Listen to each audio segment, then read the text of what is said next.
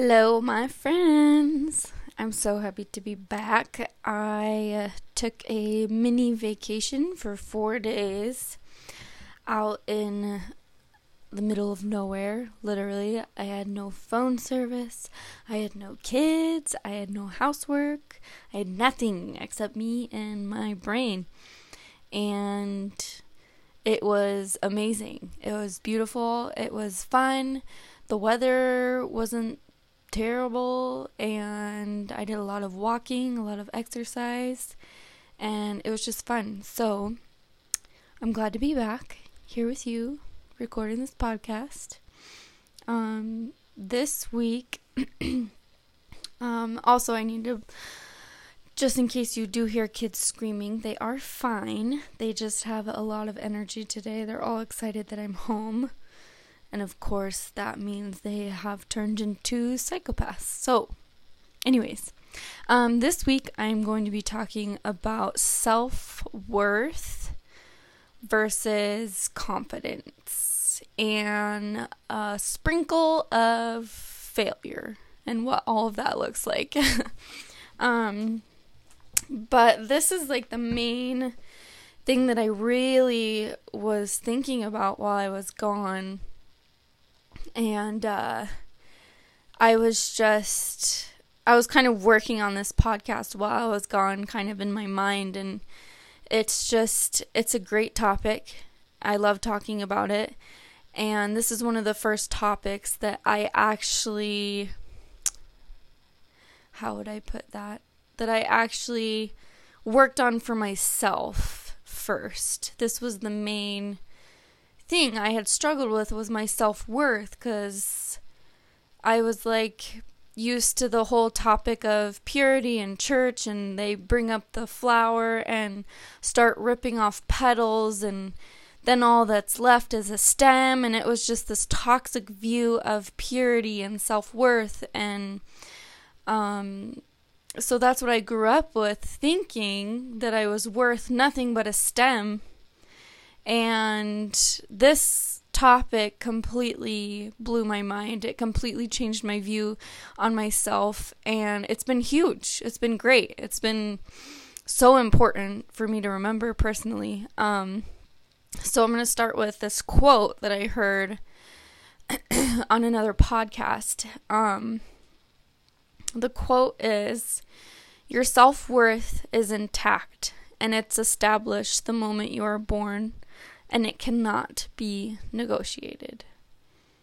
I'm going to say that again. Your self-worth is intact, and it's established the moment you are born, and cannot be negotiated. So, your self-worth, how worthy you are, has nothing to do with your level of confidence, how confident you are. You're worthy, period. You can't argue with it. The thing is, what I realized is you can only become more aware of it. It doesn't change whether you're more aware or less aware. It hasn't changed, and it will not change, period. And I asked my daughter a while back, I was holding a dollar bill, and I had another one in my wallet, and I said, "Does the dollar in my wallet have any less value than the one that I'm holding because I can't see it?" And she says, "Well, no." And I was like, "Well, why?" And we narrowed it down to, just because we can only see a small part of our worth doesn't mean that we are any less worthy. Just because we can't see this other part doesn't give that spot or that space any less of worth than the part that you can see.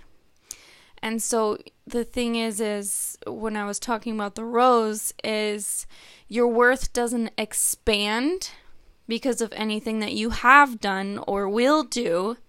Same as the flip side, that your worth doesn't decrease by anything that you have done or will do. You just become more aware. You just become more aware of it because your self-worth is intact. It can't be negotiated. So now confidence on this side, People think I will be confident when I am competent at this, when you can be confident even when you are not competent. So when you decide to, excuse me, I have a hiccup. When you show up confident and then you are dealing with failure, this is where that failure comes in, and you are dealing with failure because something may not have worked out the way that you planned, you can still hold that space for that same amount of confidence that you showed up with, and even more confident. Failure does not determine your amount of confidence unless you allow it. Because in my business, when I first kicked off, I told myself, Natalie, you will fail. There will be things that you do that do not work out, that completely explode, that just, don't work out the way that you think they will. And I told myself that no matter what, I will walk away just as confident as I showed up as, and even more so, because there are days when I show up to work not exactly full of confidence, not exactly, excited. Sometimes I just show up feeling anxious or depressed, but I show up to work anyways. Showing up perfect is just not realistic, whether I'm confident or not. Showing up perfect is not realistic. If you're waiting for that moment to show up completely confident, completely ready, completely, all your shit is together, then you're going to be waiting a long time. So showing up with everything that you are, whether you're confident or not, because whether this thing you are showing up for completely crumbles, remembering your self-worth is intact, and it can't be negotiated. No matter what you do or will do, it will not decrease or increase. It doesn't waver. It just exists. It just is. And that's something super important to remember, I think, especially when you're starting your own business, And the ability to fail, it's actually an ability. There was this teacher I had listened to, and he has a full file on his computer of all of his failures. All of them are listed out, and he reads them, and he gets excited when he adds on more, because the more failures he adds, it's like, hey, you showed up there. Look at that. You showed up, And failure needs to be considered a part of your life, not something you avoid. Because avoiding failure, you're not avoiding the failure itself necessarily. You are avoiding the feeling you get when you do fail. And so, like I said, I chose ahead of time, I'm going to show up no matter what. I'm going to show up confident, or however I choose to show up that day. It's not perfect, but so you choose ahead of time. Failure is to be expected. It really is when you're jumping into new things, whenever you're branching out and experiencing new things. It's to be expected and trying new things. But if I do, I will still love myself the same way, and it will increase my confidence rather than decrease, because my worth does not waver. That's what I tell myself every day. My worth does not waver, no matter what I do today or what I did today or what I'm going to do tomorrow. It does not waver. So what I want to kind of jump into is more on the failure side. What is failure?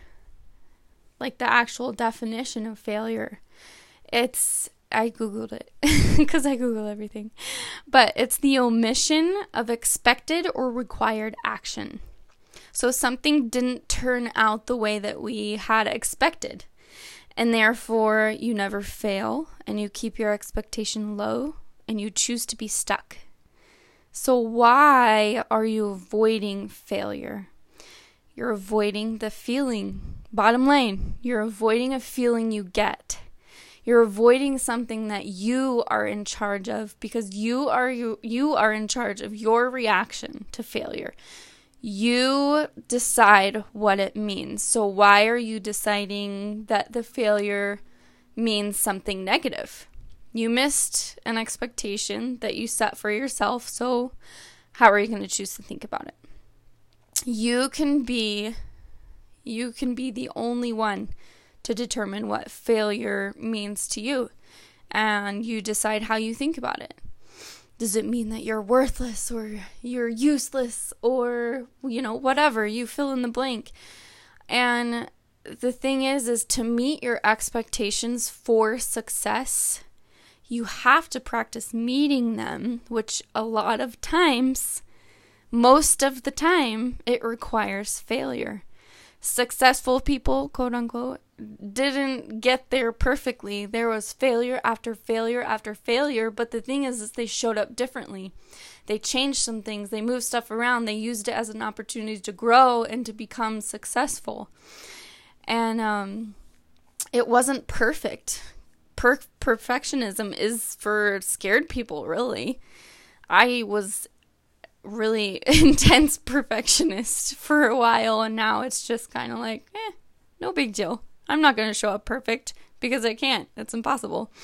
But we stop ourselves from acting on something that we can't do perfectly. It stops us because we choose to say, well, I can't show up perfectly, so I'm just not going to show up. That's self-test sabotage. So making a deal with yourself, all right, there's a chance I'm going to fail many times. But when I do, what I'm going to do differently is I'm going to honor myself. I'm going to respect myself.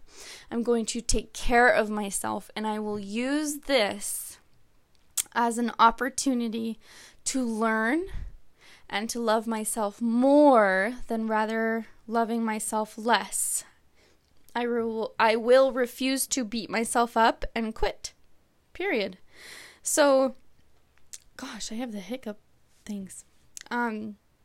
If you set yourself up this way, though, whether you fail or not, your thoughts are strong. Your self-love is strong. And really, double the failure, the higher the success. I heard that from this guy who's, I think it was Eckhart Tolle, extremely successful. And he says, double the failure, higher the success. And it's true.